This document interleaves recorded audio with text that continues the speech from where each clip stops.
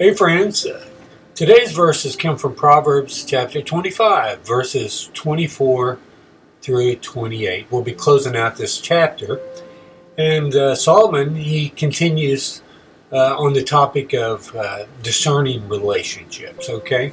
And I think I'll just do a talk through as I read the verses, and we'll close with a summary. So we'll start off with Proverbs 25:24. It is better to live in a corner of the housetop than in a house shared with a quarrelsome wife. I love this verse. I know we've touched on it before because it goes along with some of the other verses in Proverbs. I know it's also been misused many times, probably by people that want to leave their spouse, right? But consider this.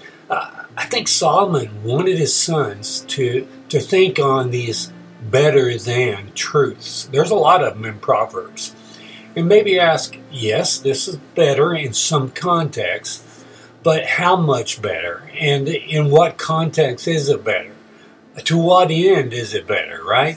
So look, we all face relational situations where we might think, this is messy and I'm being used and I'm on and on we could go, right? Solomon is not saying run away from every one of these relationship issues. There's always something better that we can picture in our mind.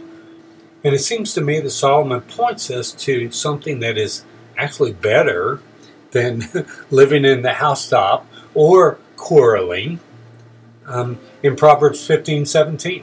And let's just think about this verse. Better is a dinner of herbs where love is than a fattened ox and hatred with it. So love and peace, even with little food, is better than, I think, quarreling or living in the housetop, right? And another verse is Proverbs 17:1. Better is a dry morsel with quiet than a house full of feasting with strife. So there's something even better. And it may be that Solomon wanted his sons and us to ponder over what is actually better. Because pursuing peace with our families is much better than quarreling or even a house full of hate and strife. Let's move to the next verse. Like cold water to a thirsty soul, so is good news from a far country. So another truth Solomon likely experienced, being king. I love how he uses these metaphors in his writings. I think we could look at this somewhat like another better than proverb. You see, good news is better than bad news, right? But again, there's something even better. And the best news of all, the good news of great joy that the angel spoke of, the greatest treasure in the universe, that the promised one of old, our only hope, even Jesus Christ. Jesus is the best of every better than we'll ever find or ever think of. Let's move to the next verse. Verse 26. Like a muddied spring or a polluted fountain is a righteous man who gives way before the wicked. And one might commentate this verse something like this. It is better to be paid minimum wage doing honest work than to make good money in a shady job, working for a dishonest employer. So again, things like peace and love and a good conscience toward God and man is better than walking in wickedness. Verse 27, it is not good to eat much honey, nor is it glorious to seek one's own glory. So remember, these proverbs are not focusing on the metaphor or the allegory that they use, but we need to look at the truth that Solomon is making a case for. It's kind of similar to parables, I think. So honey is good, right? I mean, Proverbs 24:13 says, my son, eat honey, for it is good, and the drippings of the honeycomb are sweet to your taste. Then he tells us the parallel he's making. In the next verse, know that wisdom is such to your soul. If you find it, there will be a future, and your hope will not be cut off. So in this case, we could not get enough honey because honey is compared to wisdom, right? It won't make us sick, but it will always be good for us. But back to today's verse, it says, it is not good to eat much honey. So what is the point of this verse? I mean, I think Solomon is saying, don't crave it, right? Don't crave the honey that he is talking about.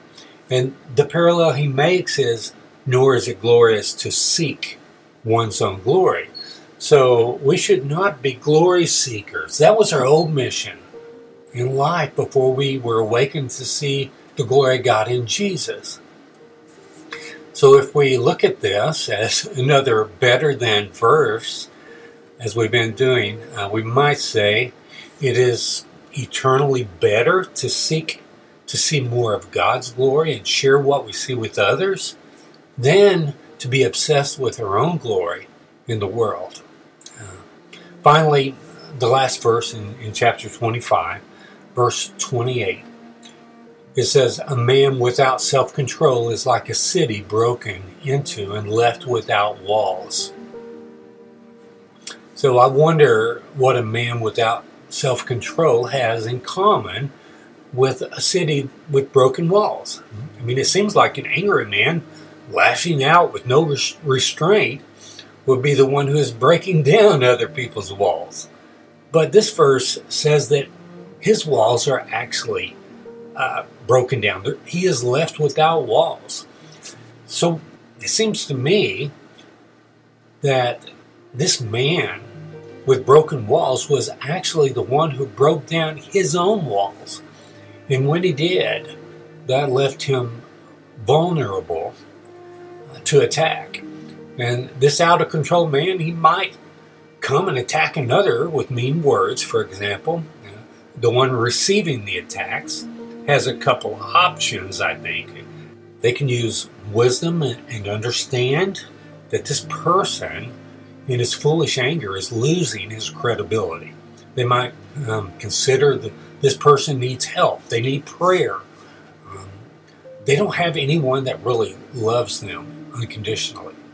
So in this case, the receiver of the mean words or the attack can stand his ground and his walls are going to hold.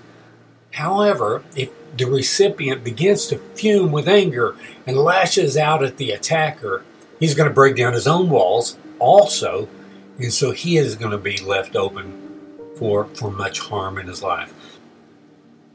So as this chapter that deals with relationships comes to a close, we can look back and see that peace and joy, pursuing righteousness and honesty in work and all our dealings in life is better than wickedness, and it's better than strife and not seeking peace. But at the same time, there is something better, and that is Jesus Christ. Father God, thank you for your word today. And thank you for showing us, for opening our eyes, for letting us see the glory of God in the face of Jesus. And know that he is the greatest treasure in the universe, worth leaving all for with joy. And Lord, please help us as we go to share the good news of Jesus with others and walk in delight of him. In Jesus' name, amen.